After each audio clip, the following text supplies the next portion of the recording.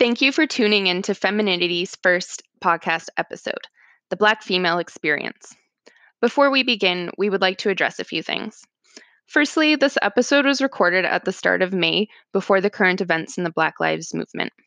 We decided to release this podcast early to amplify Black voices at this crucial time.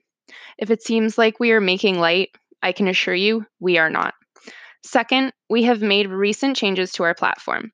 We have evolved from Power Panel to Femininities. You can find us on Instagram, Facebook, and LinkedIn under FEMINITEAS. Lastly, we are just a group of women who are trying to learn, grow, and support other women from all walks of life. Thank you for all you do to help us learn and grow by sharing and teaching. And with that, let's dive right in. Hey everybody, and welcome to today's episode of Femininity. I'm here with Glenda and Lena. Say hey. Hey. Hey guys. We're super excited to bring you guys today's episode and to give a brief introduction of what we're talking about today. Lena is going to bring us right in. Yeah, so thank you all for tuning in to one of our favorite podcasts that we're going to record. We have Amaka on today. She's one of my favorite people. She's so interesting, does a lot of amazing work and activism. And I actually met her at a social innovation kind of project camp kind of thing. And we both connected there. And I just learned so much from her through our first few conversations. And I said, I feel like we really need her on the podcast because people will love to hear what she's saying.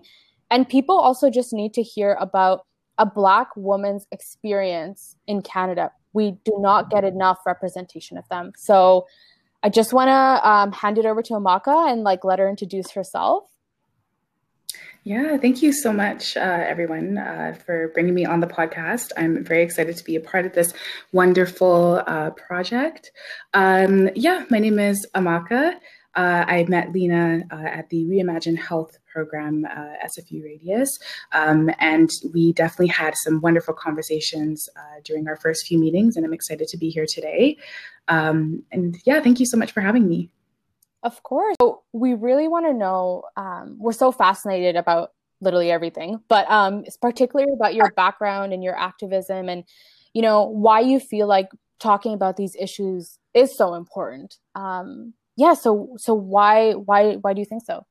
Yeah, definitely. So for me, I am of Nigerian origin. My family is from Nigeria and West Africa. My parents immigrated to Canada during the late 70s, and I have two older brothers as well. So just having that experience as a first generation child has definitely been an experience, to say the least. I grew up in a small town on the Lower Mainland called Ladner. It's located in South Delta. Very, very small community. One of those towns, you walk by and people say good morning, that type of environment. And also at the same time, while it was a great place to grow up, it also had some issues for me, predominantly being a white neighborhood.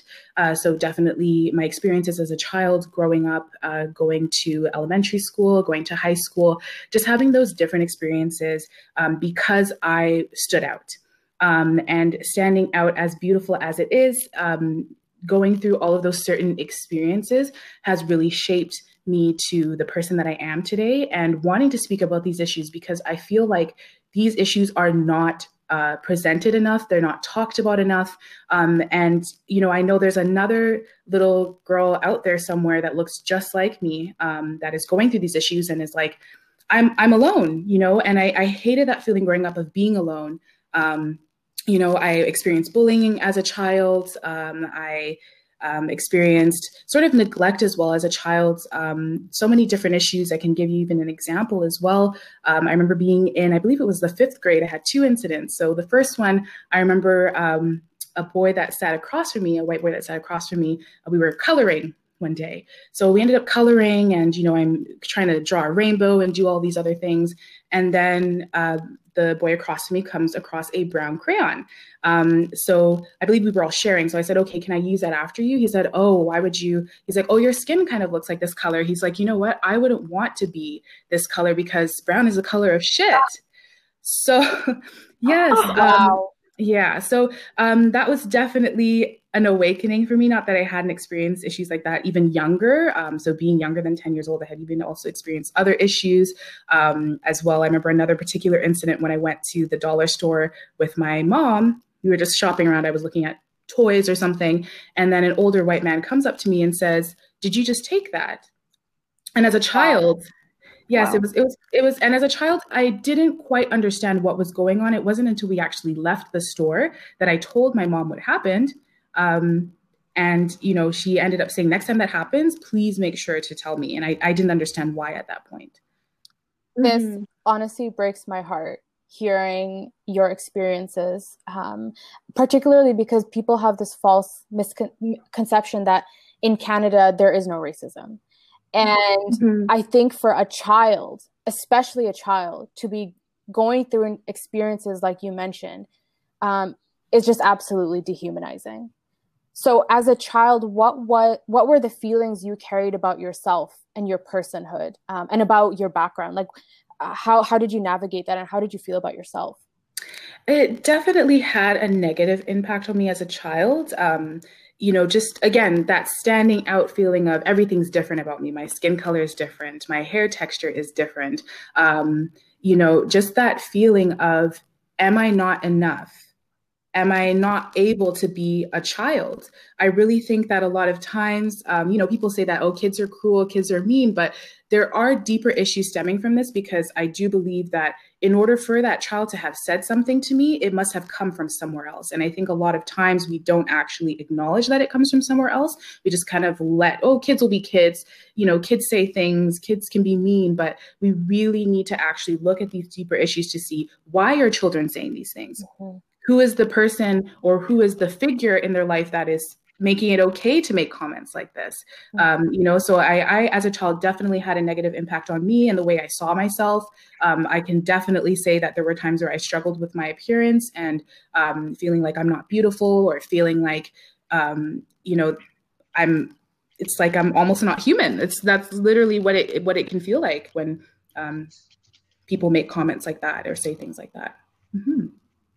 Yeah, it's so, like Lena said, it's heartbreaking to hear that. And I'm wondering, how did your mom and like your parents and your brothers kind of, did they help you through some of these experiences, and like how to navigate these situations, like being part of your upbringing, stuff that you must have been taught earlier on that other white kids that you went to school with don't have to worry about?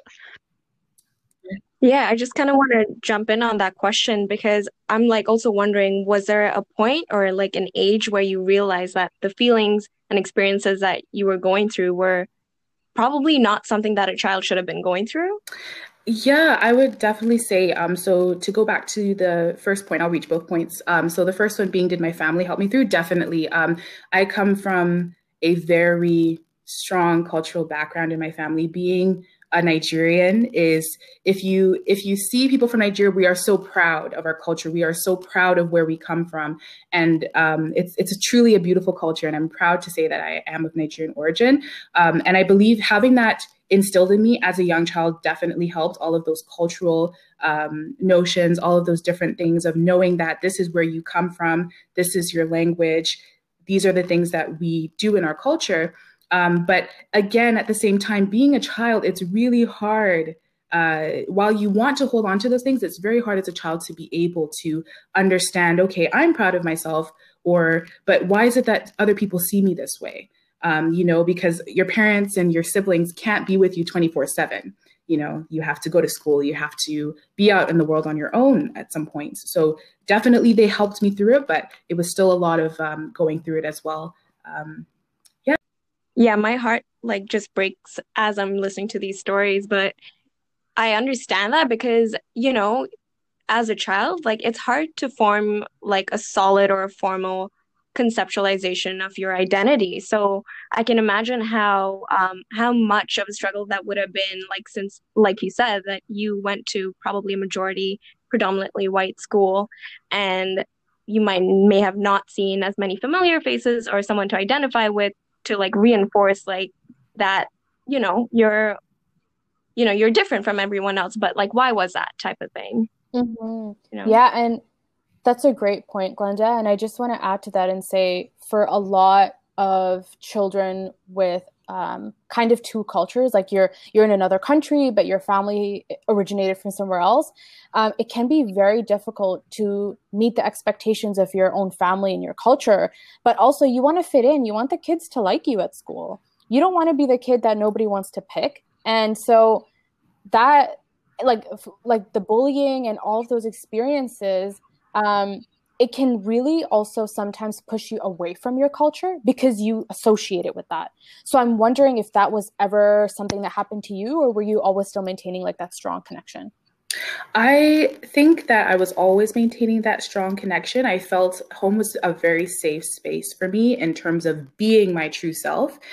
So while I was at school, while there would be those difficult days of, you know, either kids making fun of you or different topics coming up, I would always long to say, I can't wait until I can go home and I can just be myself in my truest form. But definitely, again, you know, for example, if I'm to bring my lunch, so I would have culturally Nigerian dishes to bring to lunch. You know, kids would be asking me, "Oh, what's that?" or "That smells funny," or you know, what goes into that? All of those different types of questions. You know, so I think there's two sides to it.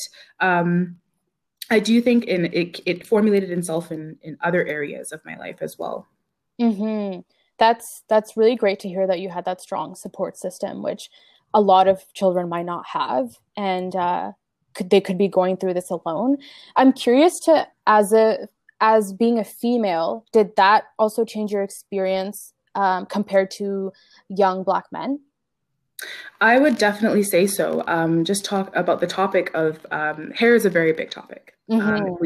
If we're going to talk about a lot of African culture or Black women and hair, it's a very big topic. I feel as though, you know, with men, oftentimes, not always, but oftentimes it's a quick trip to the barber shop and you buzz it off or you cut it off, and you don't really have to worry about that sort of thing. But for me, being a girl, my culture was always, you know, your hair needs to be done. Your hair needs to be kept a certain way. Your hair needs to be presentable. So I definitely think in that sense, there were a lot of other issues that went into it also as well, body image as well. Definitely just even being sexualized from a young age as well as a Black girl, as a Black young girl was definitely something that I also had to deal with as well. You know, being 9, 10, 11 years old, and then older men are coming to you to try to talk to you and all of those other sorts of things that people generally don't like to talk about or like to ignore the fact that it happens. So I definitely think there are, while young Black men definitely have their own experiences, Black women also have very different experiences when it comes to those different things. Yeah, that's like, oh, it makes my skin crawl to hear about like men coming up to you at such a young age. Like, just makes me sick to my stomach to think about. Do you feel like that pressure? Did you feel any pressure rather to conform to some of these like, you know, Western white beauty standards? Like, were you ever like pressured to not wear your hair naturally, always wigs or weaves and stuff like that? And like skin lightening products, I hear a lot of hypes about them sometimes, and it's just like the amount of pressure to conform to something that is like not, you know, like just I guess I just have a hard time wrapping my head around how people cannot see these qualities, like your beautiful melanin in the hair, like is its beautiful thing in itself. So did you have like a lot of disconnect hearing those pressures versus like family pressures to like maybe keep embracing your natural hair and stuff like that?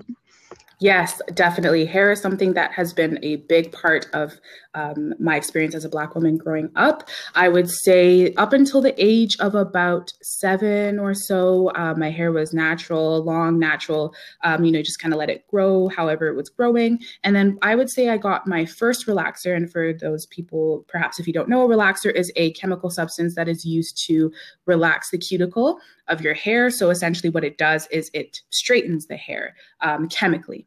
So I remember getting my first relaxer at 8 years old, and I hated it. Relaxers have never been a great experience for me. They've always been very painful for me. And I remember getting the first one, and I just was thinking to myself, is this supposed to hurt this much? Why are we putting my hair? I looked at, when I was that young, I would say, oh, my hair, it's great. I love my hair, but I think that a lot of times there's also pressure on parents, pressure on my mom, definitely as well. For her, she has internalized that, okay, kinky hair is not beautiful. Natural hair is not beautiful. It needs to be straight. It needs to be permed, right? So, my mom definitely would enforce that, oh, you're beautiful. But there's also that internalized racism that happens as well, where you think because other people are viewing you to say, oh, you're ugly, your hair is not nice, your hair is unruly, it's wild. So when you're hearing these comments, as much as you want to float above all of these pressures that are put on you, it's still internalized. And that is honestly the most insidious thing about racism and about systemic issues, because it finds itself in places you would never expect. You would never expect. And it truly is generational, and it truly can carry on to the young generation. So for me, when I got my first relaxer, I didn't want another one after that. But of course, we're going to make that trip to the salon. I'm going to get that relaxer. It wasn't until I was maybe about, and then of course there were weaves and things like that I did wear for some parts throughout high school. And then eventually it wasn't until I was in my junior or at 16 that I said, you know what, I'm done. I'm going natural. Wow. I'm curious as to when you did go through the process of relaxing your hair, were you treated differently? That is an interesting question. I feel as though, to be honest with you, that I wasn't. I feel as though I was still treated the same that I would have been when I was natural at a very young age initially. So I don't think it necessarily changed how I was treated. And I think, again, it's just because of that I stood out. So regardless of whether my hair was straight, my hair was curly, it didn't matter. At the end of the day, I stood out. So I don't think it changed the way I was treated. Definitely, even within family members too, you would often hear comments of, if your hair is, so what would happen is you maybe need to get a relaxer, let's say every 6 weeks or so. So if you skip that appointment, or if your hair is just left to grow, somebody might say to you, or even people in your community might say to you, oh, what are you going to do with your hair? So it became this thing of, why do I constantly why can't I just let my hair grow? Why can't my hair everybody else's hair is growing and is just being left to flourish? Why can't mine? So it's definitely, again, that internalized notion that our hair is not beautiful. You need to do something with it so that it is acceptable and other people are able to actually accept it. From that general experience of you, maybe your family had kind of internalized these ideas of what, beauty should be. Do you think that now young Black women have it easier in a way because they're so maybe exposed to social media platforms and there's more exposure to being proud of your identity? Do you think that it's a lot different for women now than it was for you? I think it has changed in some senses, definitely with the exposure of social media. Instagram has blown out of proportions when it comes to a lot of issues. However, I do think that systemic portion of this issue has not changed, because I remember hearing, I believe it was last year, that New York just passed a law saying that it is now unacceptable to fire somebody because they have natural hair, or other places that are now just beginning. My question that I struggle with the most is, why should there be a law for somebody to be who they are? Why? I feel like people do not ask these questions enough. People do not think about these things enough. Why is there a law? So the way that my hair grows out of my scalp, because it's unacceptable to you because you don't like it, you have to make a law about it. so that I can get a job, so that I can pay my bills, so I can put food on the table, I think it's absolutely ridiculous. So while I do think that there is that exposure, definitely when I was growing up, there was limited exposure, but now with all these social media platforms coming through, it's great to see and I love it, but there still are other deep-rooted issues that need to be resolved before major change can be made. Yeah, I totally agree with you. I think people often think we've progressed so much, but then you remember laws like this and you're like, no, we have not. I'm also just curious in terms of beauty and the tokenization of Black women going on right now. In my opinion, I've seen a lot of brands kind of just add one Black woman to their marketing strategy to show that they're inclusive or diverse. But meanwhile, they have like 40 white women as well. And in makeup shades, there's maybe one dark shade, and the company is a multi-billion-dollar company. So when these kinds of things are going on, in your opinion, like how can they improve on diversity, but also not tokenize and like fetishize Black beauty as well?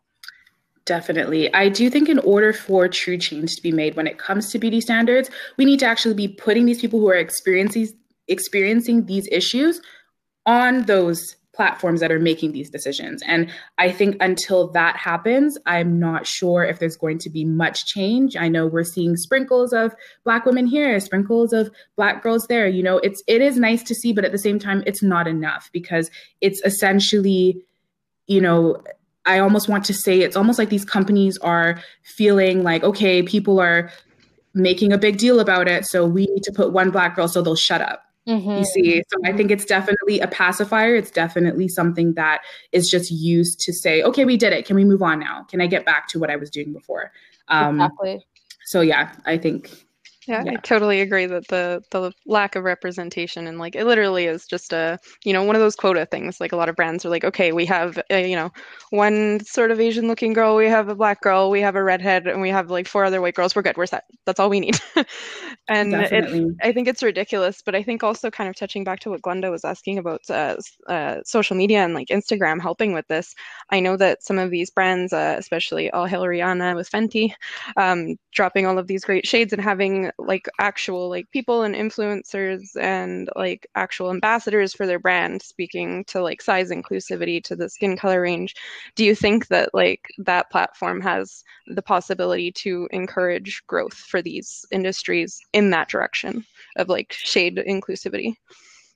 Definitely. Fenty is a great example of how inclusivity and just being able to celebrate all different shades, all different body sizes. I really do think that Rihanna's platform has done a great job of that. But at the same time, I would like to see more. You know, I would like to see more in a lot of the beauty brands that don't bring that forth and that they just put one Black girl here or one Black girl there. Mm-hmm. And on top of that, I would also like to talk about the fact that oftentimes, not always, but oftentimes when we do see that Black women are being included in all of these different beauty platforms, it's almost usually in the sense that this person might have lighter skin. This person might have a looser hair texture. I do think that there also needs to be issues addressed when it comes to this as well, because oftentimes, usually even on TV and the media, who are we often seeing in TV shows? We're seeing light-skinned women with looser textured hair. And again, not that there's anything wrong with that, but I would also like to see more inclusion in the media, more inclusion in TV shows so that people who, these young girls that are growing up are able to see, oh, you know what, I can actually relate to that. So for example, with Issa Rae's platform as well. So I remember when Awkward Black Girl came out on YouTube, that was a great start to something amazing. And now with her show as well, Insecure, I do think with more shows like that and more inclusiveness like that, that we can definitely see some more change. That's some great advice, I guess, for brands and companies that really should shift and change their policies. And I think not just do it because they're filling a quota, like you said. I'm really interested in knowing, as a Black woman, a lot of the Black women that are in pop culture, like you said, are typically lighter skin or have this certain aesthetic. And in your opinion, was that also a big factor that affected you as a growing Black woman, to look up to someone like Beyonce or these women that are put on a pedestal? Definitely. Yeah, I would definitely say it had an effect on me as a child, for sure. I love Beyonce, don't get me wrong. She's definitely one of my favorite artists. But definitely just constantly seeing this repetition of light skin, light skin, light skin, loose hair, loose hair. It becomes cyclical in the sense that you're essentially being brainwashed to think that, okay, if everybody I'm seeing on TV is like this, or if everybody that I'm seeing represented and celebrated looks like this, but I don't look like this, there's something wrong with me. So I definitely would say it had an effect on me as a child. Definitely as a child, for sure, I would say that, there would be times where I would say, oh, I wish I had looser hair, or I wish, like my shade of brown was lighter, just sort of that feeling of inadequacy. And truly, I do think it's frustrating, and it makes me feel as though, the fact that companies and corporations, they exploit at the expense of Black women and Black people, to be honest with you. The fact that is exploited, it really frustrates me. It really frustrates me. 100%. And do you think growing up and being told that there's a certain way you should wear your hair to get a job, but now there's women, like white women or women of other cultures, who are wearing those hairstyles that you couldn't get a job for? Could you just give us some insight into cultural appropriation versus appreciation and that whole side of it as well? Definitely. So there's quite a debate actually in the Black community, or in the African community, in the African diaspora, about cultural appropriation. Some people don't see a problem with it. Other people are quite upset about it. And then there's people in the middle to say, you know what, I'm neutral about it. I think for me personally, where my issue lies is when I'm seeing hairstyles that I used to get made fun of. For example, my grandma, when I was a child, she came from Nigeria to babysit me and all of that. And she would do traditional Nigerian threaded hairstyles. One of them we called shuku. So it essentially looks like a crown, right? It's this beautiful hairstyle, and there's so many different renditions of it. And, I would go to school and I would get made fun of for that. Or, for example, if I'm to wear my hair in Bantu knots, or if I'm to wear cornrows, there's always this notion of, if you're going to go for an interview, maybe straighten your hair. Mm-hmm. Maybe put your hair in a different, more palatable hairstyle so that you may be more likely to get this job. And even to give you an example as well, when I had just graduated from university and I was looking for work, I used to actually cut my hair quite often, even to the point where I would even shave. I shaved all my hair at one point. I just liked the style of it. So I remember one time I got a very interesting haircut. I think it had sort of like a tapered look to it, but the back was quite low. So my mom was very concerned, and she said, you're looking for a job. And I said, yeah, I know I'm looking for a job. She said, yeah, well, you might want to maybe put some braids in or put something in. And not that was coming from a place of, my mom doesn't think I'm beautiful, but it's coming from a place of, she's concerned for me, and she's worried that because of the way I look, I'm not going to be able to make a livelihood for myself. So I know it's definitely coming from a place of love, even though it's complex. And again, that internalized racism. But definitely, I've even heard stories from friends as well saying that, to get a job, I think there was even just a recent issue of this as well. My friend was looking for a job at a restaurant, and, it was, okay, well, if you're going to work here, you need to wear heels and you need to straighten your hair. Wow. So, and there's been instances of this over the past few years as well, even here in Vancouver, of people saying, okay, you need to wear your hair like this, you need to do this. But, in some senses, it's like, I can't wear my hair like that. My hair doesn't do that. So again, there's just that reminder that you're feeling inadequate because, okay, if your hair can do that, that's great, but mine can't. So what am I supposed to do? Just sit around and do nothing, I think that really resonates with this point of like, at the end of the day, when you go home, you can't just take off your Blackness, And I feel like what a lot of people that don't understand this concept miss is that, you still are associated with those stereotypes or negative connotations, and that has not been solved.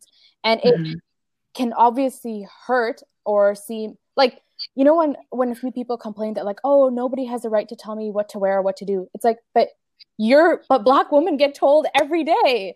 Yes. So where's the energy to help out with that, you know? So what is your opinion then on white women or women of other cultures taking on those traits?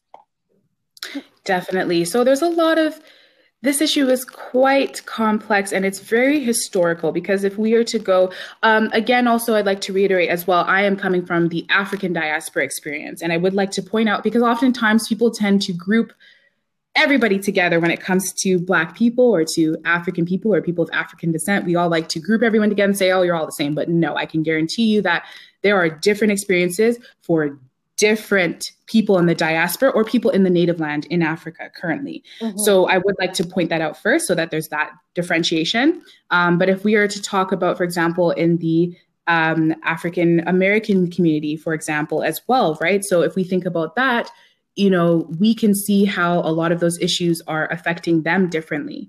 And Sorry, can you remind me of the other part of the question again? Yeah, no problem. I was just asking about when people of other cultures take on traits that you get stereotyped and systemically oppressed from, I guess. Perfect. Thank you. Okay, that reminds me.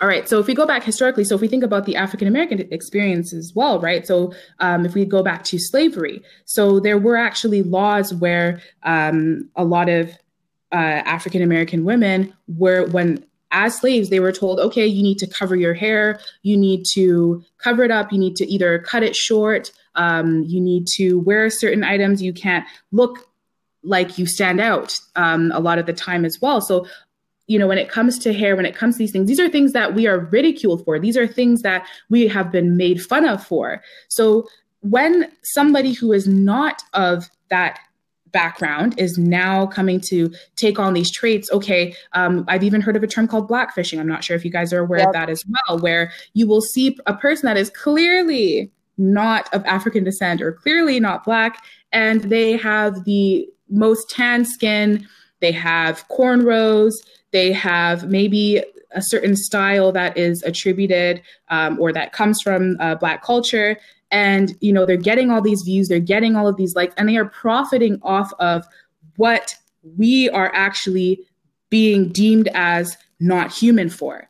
So it's very frustrating. And I do still struggle with this issue, because for me, it's just like, okay, when I do it, it's not acceptable. But when somebody else who doesn't look like me does it, it's acceptable. But then that same thing was something that I grew up with. So it's a very complicated issue, and it's almost like, again, that being fetished as well is an issue. Yeah, I just want to agree with you 100%, because like you said, people can want to appreciate a culture and adopt certain aspects of it, but then in doing that, in me not being a Black woman, but wanting to braid my hair, for example, I may want to adopt the features that I think are socially acceptable or trendy or whatever. But then at the same time, there's this whole timeline of history and baggage, and there's no recognition of that at all. So you kind of alleviate and remove yourself from all the historical challenges that had happened. And it's just insane to me that it still goes on, and it's still so entrenched in institutions and policies that ask you to change yourself and still conform to something that's predominantly acceptable, which is AKA white privilege and white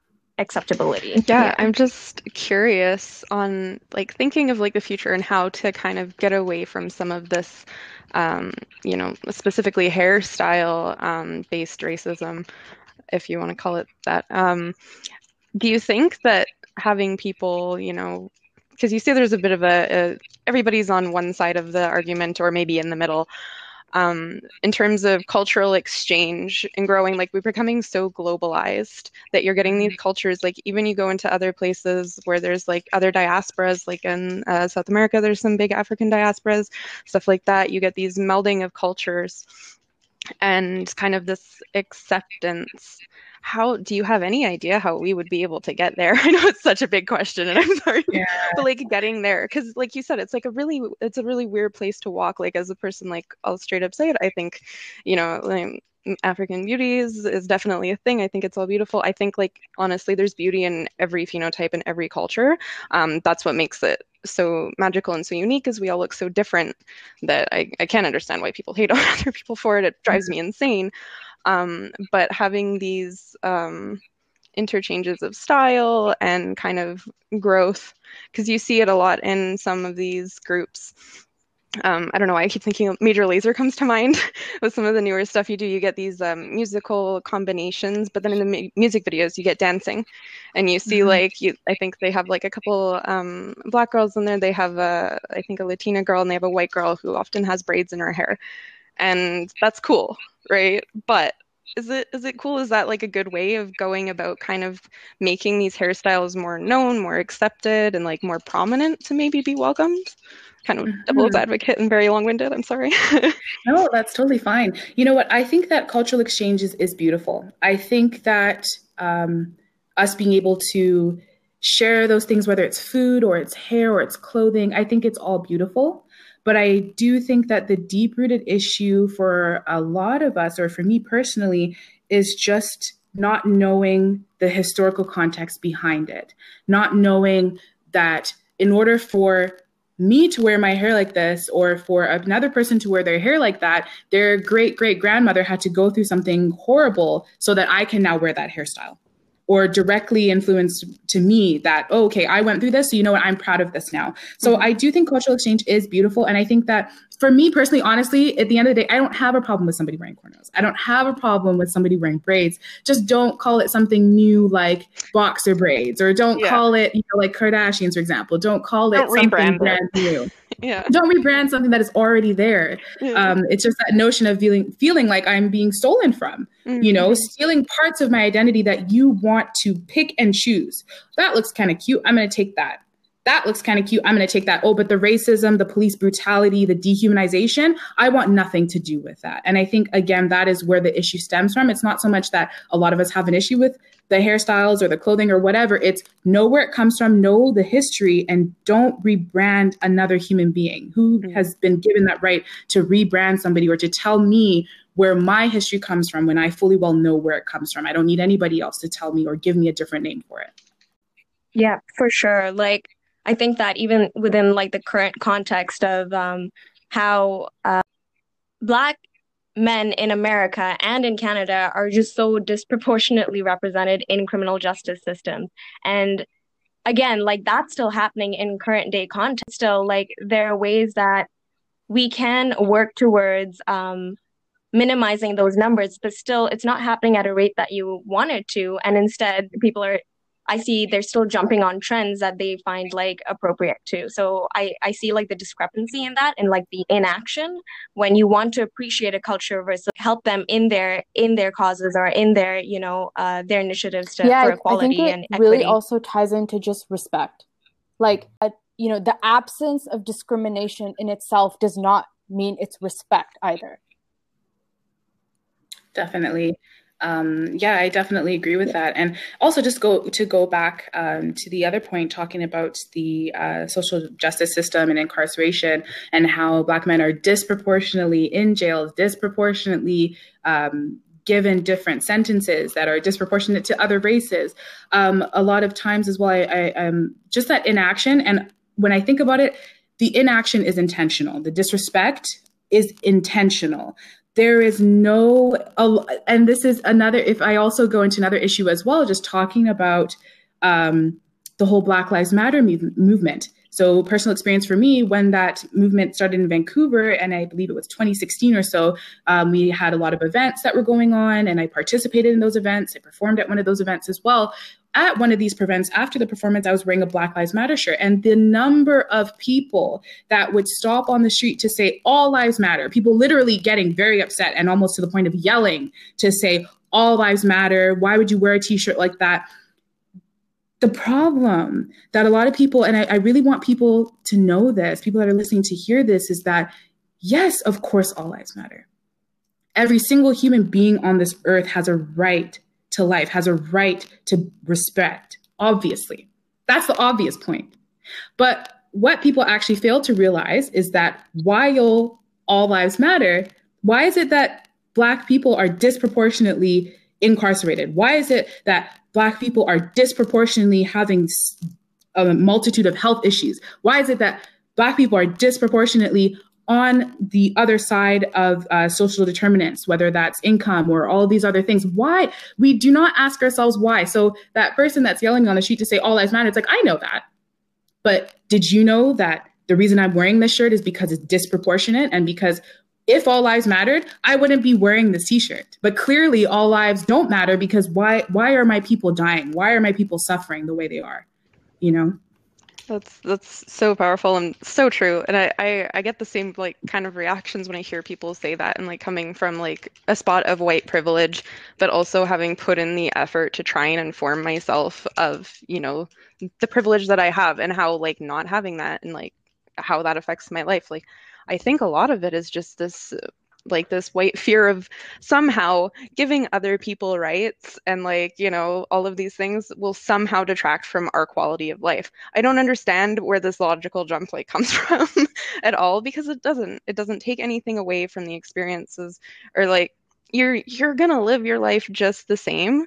It's other people are just gonna like literally be up to your standard of living.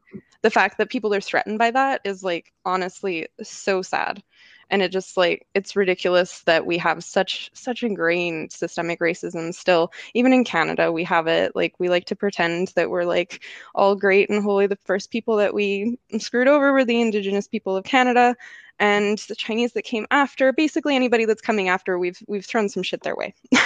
We never like to admit it because it's like embarrassing now, but I think it's so important to realize, like, for like white people sitting in a spot of privilege, you don't even think of the interactions that like you would have just going to the grocery store, like walking outside down your block, going to school, like all of these little things.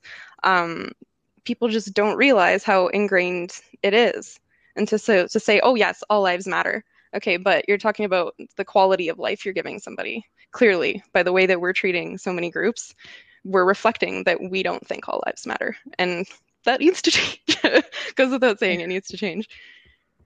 Yeah, I totally agree. And I just want to also hit on Amaka's point when she mentioned healthcare. And I know the Black experience in health, particularly with strokes and heart disease and things like that, they don't believe Black women. And right now with the coronavirus going on and the pandemic, there have been multiple reports of women who had the symptoms and been denied the care or testing. And yeah, I just want you to kind of speak a little bit about that. Definitely. This is definitely another topic that I'm very passionate about as well. When it comes to the experience of Black women in healthcare, I honestly believe that, again, that systemic racism that is happening, that is deeply ingrained in healthcare, because oftentimes what will happen is, even in my own personal experience, you'll almost get the healthcare providers that are providing these different forms of care saying that, oh, you know, she'll be fine, or you'll be okay, just go lie down for a moment and rest. But then on the other hand, if you get somebody from a different race, or if you get a white woman being treated, it's, oh no, you need to relax. You need to sit down. You need to, here's some different forms of medication and try this, or have you tried that? Why is it that when Black women are going to these health institutions that we are not being taken seriously, almost as if we're, again, that dehumanization of, oh, okay, you must be sort of like a robot, or you can get through this, or I've heard that Black people are really strong, so they don't fall ill, or that sort of mentality. And again, that also gets internalized in our communities as well. Just reading some of the articles that I did in the States as well, a lot of people that were being interviewed were saying that, oh, you know, Black people can't get this, we're immune to it. So again, that re-internalization of, oh, this isn't going to catch me, this isn't going to get me, I'm too strong for this. So if you're believing that and other people are saying, oh yeah, great, they're strong, you know, it turns into this, oh, I don't believe you that something's happening, or you'll be fine if you just go and lie down. But a lot of those people who go and take that rest don't come back, or they end up dying because nobody actually listened to them, or in childbirth. There's so many numerous cases of Black women dying when it comes to childbirth. Of course there are complications when it comes to childbirth, but again, that question of why is it disproportionate? What are we not doing enough of? What are the health institutions not doing enough of?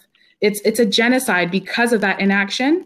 A lot of these issues are a genocide. You don't need a machete. You don't need a gun to kill someone. You can clearly do that by just sitting down and not doing anything about it, or sending that person away. Yeah. That's very powerful that you say that it is a genocide, and that's exactly true. I think a lot of people also don't realize the really dark history of the medical profession when it comes to dealing with non-white people. There's so much history of medical testing and all of these experiments, stuff like that, just horrible stuff, forced sterilization down in the States too, of women going in for something that of course doctors aren't going to tell them what they're going to do. No, you're coming here, you're doing this, and then they come out and they've had forced sterilization. Stuff like that, it wasn't that long ago. And so to remember that that's still very it takes a long time to clean that stuff out of the teachings, out of the medical system, the way that it's set up. Do you find any sort of distrust in the medical system within your communities? Because I know that's very prevalent in a lot of Indigenous communities here, because they've had similar experiences as well. Just that distrust of doctors with paternalized view on medicine of you'll do what I say, you don't need to know anything extra, and you know what, you don't know what you're talking about. Yeah, definitely. I can speak to that as well. Even just feeling sometimes like I need to be my own doctor, or I need to take care of myself because I know that I'm in pain, or I know that I'm feeling this symptom of something, but nobody's believing me. So I even read an article where I believe it was written by a Black woman, and she was saying that she actually had to go to the doctor for a particular issue. The doctor said, okay, I'm not going to run this test. So she said, okay, well, you can write refusal on my report. And initially, when that happened, when she said, okay, well, you can write a refusal on my report, the doctor said, oh, don't worry about it. We'll go ahead and test. Why is that? Because if something happens, that doctor will now be held accountable, right? So I think a lot of this has to do with holding people accountable.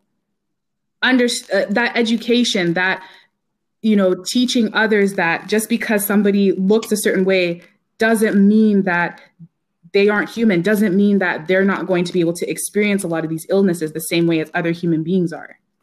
Amaka, you're spot on with that. I also wanted to ask about, because there's this whole perception that the healthcare system looks at the Black populations as being stronger for whatever reason. How do you think that might have affected maybe your experience in dealing with with supposed mental health issues, if you had any?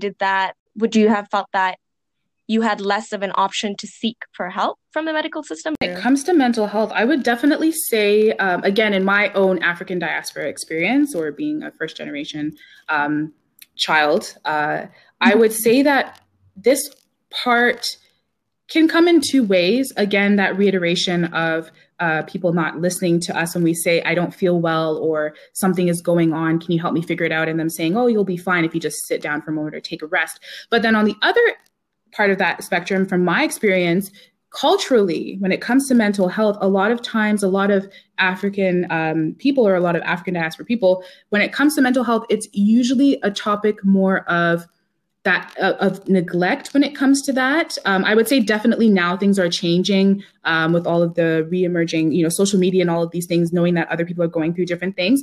But definitely I think culturally, mental health, in my own experience, or just in the community, the African community that I'm a part of, that cultural notion of, what is that? What is mental health? Maybe perhaps if we were back in the native land, it might have been that somebody was trying to put a curse on you, or somebody was trying to, sort of get back at you for something, so there's definitely still that also self-work that I think needs to be done, at least in the African diaspora experience, of understanding the importance of mental health and making sure that it's looked after. Mm-hmm. I think that's a great point, and that the medical system is inherently built from a white person's perspective. And I remember reading this article or a tweet, and it was about this, I think, woman who had died because her family had called the paramedics, I think, and said, when should we take her to the hospital? And they said, well, when she turns blue. And then she said, my mom is Black. She doesn't turn blue in that sense. And they had no other offering of what another symptom could look like for someone who just simply had, a different skin color. Like, what does that look like on, a person of African descent or a person with a darker skin tone? And it really shows how even the perspective on, symptoms, signs are all based on the white person's body. That's absolutely true. And I just want to also reframe that within the context of like the opioid crisis, which has been happening since 2016. There have been pamphlets and guidelines created to detect the signs of overdose, but they've only been designed to detect the signs in white-skinned people. So say, for example, if you're overdosing and you turn purple or blue, you're not going to be able to see that on a darker skinned person. So there you go. Like, you're missing out a whole demographic of people that might suffer an overdose, but may not ever be detected for it, and then therefore not attended to in time. Definitely. And just to speak to that as well, oftentimes, we think of when a system is set up, who is setting up that system? Who is this system benefiting? Is it it's obviously going to be the person that wrote it, right? It's obviously going to be the person that sat down one day to say, if I was trying to diagnose an illness in somebody, okay, well, my skin looks like this.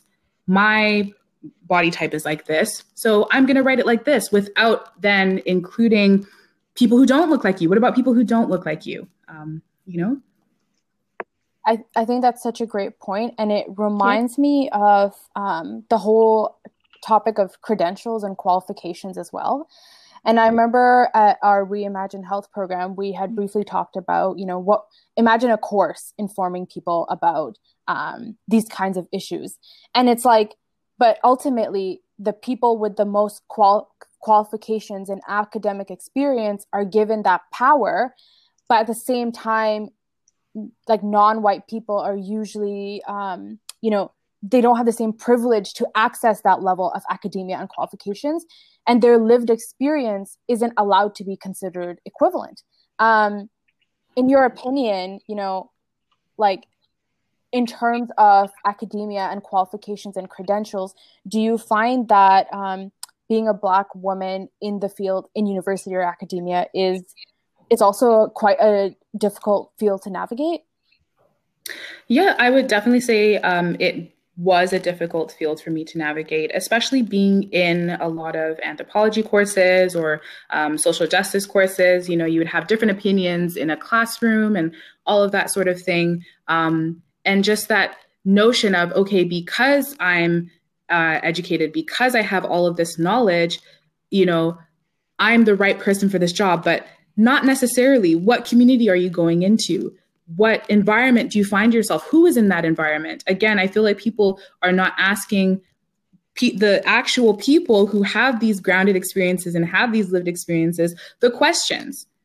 You're not going to the community to say, first of all, do you even need this program I'm doing? Do you even need this grant? Do you even need this? Why is everything a handout? Why is everything? No, I'll tell you what you need. Why can't I tell myself what I need? Because I know myself better than anybody else. So why is it that you're not inside my mind, you're not inside my body? Why is it that you're telling me what I need and you take this? And it doesn't make sense to me. Mm-hmm. It's almost as if it's almost just as insulting when people give you this and say, hey, these are the issues we want you to fix. And it's like, how do you know what our community is prioritizing? Mm-hmm. And insulting in a sense where they're like, this is what they don't want to see from you anymore. Yep. So here's some money, go deal with it. But the rest you can figure it on yourself. And I think you make such a great point about the fact that there is great power in, empowering people in the community to lead that change themselves. They should be in charge of their own transformative change. They know their own experiences. And I think at the program we met, that's why that's one of the programs that's kind of doing something like this. We met so many people of different backgrounds, and it was all about giving your communities that power. And in your opinion as well, do you think that power and change in that sense, from a community perspective, do you think the Black community wants to do more of these initiatives, but they don't have kind of, I guess for lack of a better words, like they're so busy dealing with all the oppression that like there's no time left to actually work on things that they want to? Yeah, I definitely agree. I think just being in this body, or being in a Black body in itself, is already a burden. So, I just have to, that intersectionality. So, okay, I'm a woman. And then on top of that, okay, I'm Black. Okay. And then I have all of these other issues going on. It's almost as if I can definitely say that a lot of people in the community almost feel like, how can I possibly add anything else to my plate? When I'm just trying to get through the day to day, how can I possibly add anything else to my plate? I think we've almost come to a point in today's society where sometimes you feel like, okay, well, I'm busy doing this, so I guess I'm just going to take the handout. But I think that in order for something to change, I do think that almost like a curse, that needs to be broken. I do think that a lot of these policymakers, a lot of these, even in the education system as well. For example, it's like, how is it possible that it was in a second-year university class that I'm learning about residential schools? Wow. How is that possible? Why wasn't I taught this in elementary school? I feel like that gap of education when it comes to what we actually teach people and what people are learning, people are ingesting that. Even sometimes if you don't even want to internalize it, you are subconsciously, So definitely I feel like while the community definitely wants to take the reins and do all these things, I feel as though there's been almost too many handouts and almost too many burdens placed. And until those burdens need to be sorted. And then once those burdens are sorted, what is actually being experienced there is sorted, then I believe that change can be made or charge can be taken. That's exactly right. I think I was also just going to touch on the point of, we mentioned earlier, like your whole image of yourself you mentioned just now, intersectionality, and in terms of being a Black woman, in the age of where certain Black features are being fetishized, the surgery is on an all-time high, lip fillers, BBLs, all these things are going on. What is your perspective on all of that? And Definitely. Yeah, I can definitely speak to this. I would say definitely growing up, again, when I talked earlier about definitely being over-sexualized as a child as well. When I remember being in the 7th grade, and there used to be these, kind of like these pants that everybody wear. It had like a 1-inch zipper or something like that. I couldn't wear those because they wouldn't fit, quite frankly. No matter how big the size was, it wouldn't fit. Definitely as a child, I was a bit heavier. Definitely had some weight to me, definitely in like the lower region as well. My hips have always been quite wide as well. And these are things that I used to get made fun of. I remember one time in high school, I was walking to my class and these 2 girls were saying oh my God, Becky, look at her butt. It's so big, like all of these different things. So for me, I'm like, okay, is there something wrong with this body? Is there something not right with my body? Why is it that because I'm wearing a size, 12 to 14, why is it that, and from a very young age too, I was wearing quite large sizes. It's like, okay, well, I guess it's not okay to be like this. So now when I see a lot of these surgeries happening, the BBLs, or when it comes to butt surgeries or buttock surgeries or all those different things, I'm thinking to myself, but this is the exact same thing I was made fun of for. This is the exact same thing I'm being ridiculed for. So there is something else going on here, because why would you want to be associated with a feature that is made fun of by that same person? It's quite complex. And we also go back to blackfishing as well, for example, there's this notion that, so I'm going to pick the braids, I'm going to pick the butt, I'm going to pick the big lips, I'm going to get the lip injections, I'm going to pick the tan skin, but then I'm going to get rid of everything else so that, I'll be this, so-called amazing person. But my issue is, why is it that those exact same things that I was made fun of for, or that friends of mine that I know were made fun of for, are now being seen as, okay, well, as long as I don't have dark skin, I'm going to take the features. Yeah, it's that's that fine line between celebrating and fetishizing. Like, where is that coming from, and why now? Yeah, I think it's also like, Type of thing. I think it really just goes to show on the priorities of I guess, okay, how do I phrase this? The purpose of, or like the direction of the male gaze is like obviously for objectifying, sexualizing, and it always, devalues brains over beauty. So I think, and I don't know if you experience this, if like people always comment on, how great you look, not about like, kind of start off conversations wondering if you're like smart, do you speak English, like first, like basing everything off of your appearance as being some sort of sexualized other almost. Like do you ever feel like you're just literally just the piece of meat, nothing else attributed? Definitely. I can definitely speak to experiences like that. Even you touched on saying, oh, you speak English. And again, there's just that erasure of that history. Why do I speak English? Okay, well, let's think about it. For example, colonization is a very big part of why a lot of languages are spoken predominantly in this day and age. So when somebody says, oh, you speak English very well, of course I did, because hundreds of years ago, British people came to colonize Nigeria and they brought English to Nigeria, So a lot of times people tend to have that, almost like people, again, have been brainwashed to think that, oh, okay, this Black girl, she looks like this. She does this, for example, just that feeling of, okay, so I'm only my hair. I can even speak to an example. One time when I was at a job, for example, somebody introduced me, and then they also said, oh, by the way, she has great hair. She changes it often. But no, you're introducing me at my job. So weird. You're introducing me at my job. Why am I being labeled as just the Black girl with cool hair? No, I'm smart. I work hard. I can empower myself. I do my job well. Why is it that I'm just being reduced to my looks?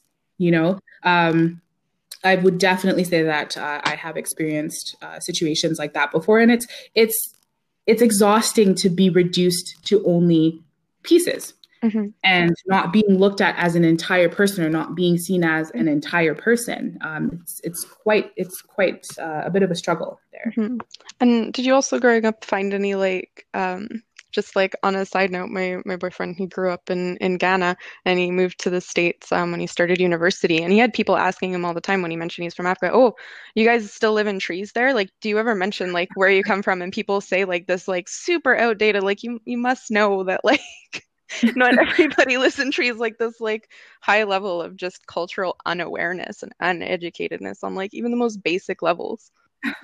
Oh, definitely. I could even speak as well as in elementary school as well. I that exact same comment of, I believe I had just returned from a trip from Nigeria when I was in elementary school, and people were asking me, oh, how was your trip? And I said, oh, it was a lot of fun. I saw my family. And they said, oh, okay, well, does your family live in a hut? And I said, no, I'm pretty sure they live in an 8-bedroom house. So, it's sometimes as frustrating as it can be. I sometimes tend to laugh a lot of those things off, because at the end of the day, I know where I come from, and I know how rich and beautiful my culture and my people are. So I find it very sad. I almost feel sad for those people who don't have the sort of the motivation to find out more. Google's a thing. You can look it up. You can look up on Google and say, oh, okay, this is how these people live. But again, it's that media that people are being fed. I know when I was quite young, a lot of those World Vision commercials running for hours and hours and hours on end.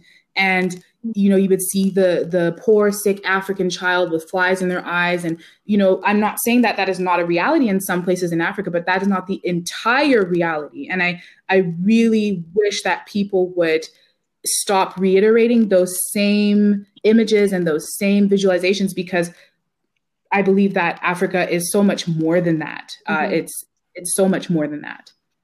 Mm-hmm. I really like how you brought up those World Vision commercials because like growing up, that was basically all the exposure that I had. And I feel like growing up like outside of there and as a white person, that was the only exposure I got to like whatever the reality of Africa was. Like nobody really told us anything about it, and that's all we saw.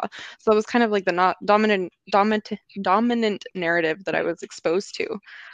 But then now that I'm looking at it, and you see it in music and film now and all sorts of art forms, you're seeing such volume and quality and popularity of Black American and also African creators with music. Like they're basically what I'm trying to say is from the start and from the get-go, you guys have been driving culture. You guys have been driving everything cool, basically, and everything creativity and value. So I think it's like really important that like you guys have really found a way to take voices and the uniqueness and the like vibrancy that especially if from what I found in African cultures and West African cultures, especially that vibrancy, that the fun, the joy, into the limelight. And I think the rest of the world is starting to get a new type of dominant narrative from these communities. And I don't think everybody realizes how like it's been there from the beginning. White people have been co-opting it. Yes, jazz, we stole that. Rock and roll, we stole that too. All of this other stuff. But now you guys are starting it from the beginning and taking it to the top, driving this modern culture that is like North America as well. So what are your thoughts on this direction? Yeah, I think it's so refreshing. You know, you take a nice tall glass of cold water, whatever kind of drink you like. Honestly, it's that's how it feels to me. It's refreshing, and I feel so overjoyed to see a lot of these things that I grew up with. People are starting to say, you know, I'll even walk into, I remember one time I was in Zara, I was doing some shopping and I was listening and I heard, I'm like, oh my goodness, is that an Afrobeat song? Is that, there's a popular artist by the name of Davido, there's Burna Boy in Nigeria more specifically. So I'm walking around and I'm going to the grocery store and I'm hearing all of these songs and it makes me feel so happy because I'm able to see, wow, okay, I can definitely relate to this. I can easily relate to this. And it's just nice to see that positive switch and that positive change. While there still are issues, it's just nice to see a lot of African culture, a lot of my culture being brought into the limelight and being shared. And, you know, there's so many different African individuals as well who are on the rise and who are doing so well for themselves. And it's just nice to see that and to be able to get that sense of resilience that my people have I'm so proud. It truly makes me proud to see a lot of the positive changes that are happening. Wow, that's so amazing to hear. And I wonder if you'd be able to share with our audience any local projects or campaigns that are in Vancouver perhaps or Canada or even globally that you think there should be more light shed on. Or artists or creatives. I think we would love to hear about them. Yeah, definitely. In terms of projects, I can even think, for example, when it comes to a lot of music, there's a lot of local artists in Vancouver as well. I know that I believe it's called, I want to say Sweet and Sour. They kind of do currently during the circumstances with social distancing. I know that they're doing a lot of lives on Instagram as well. A lot of other local artists as well. And also more recently, we even had the African Arts and Fashion Show. So there were a lot of different performances, a huge celebration that it was. I even performed as well. I have a dance group that's called Mau Dance. And it's just an expression of our culture through music, through art forms, through skits. And it's just truly a lot of fun. Yeah. I just have to interject and say, Amaka has the best singing voice ever. And oh my God, what a pleasure to hear her sing. So if you guys ever want to find a really good singer, it's Amaka herself. You're over yummy. Yeah, you missed yourself there, sis. She's just so talented. And I think on her Instagram, she posts singing like quite a bit. I've been doing a lot of singing more recently. I've had a lot more time at home, so I've had the time to do it. And music has definitely been a huge part of my life. I would say it was always an outlet for me. Definitely, my mom put me into piano lessons from the age of 5. So from there, that sort of took off. It turned into guitar lessons. It turned into the clarinet lessons. It turned into band.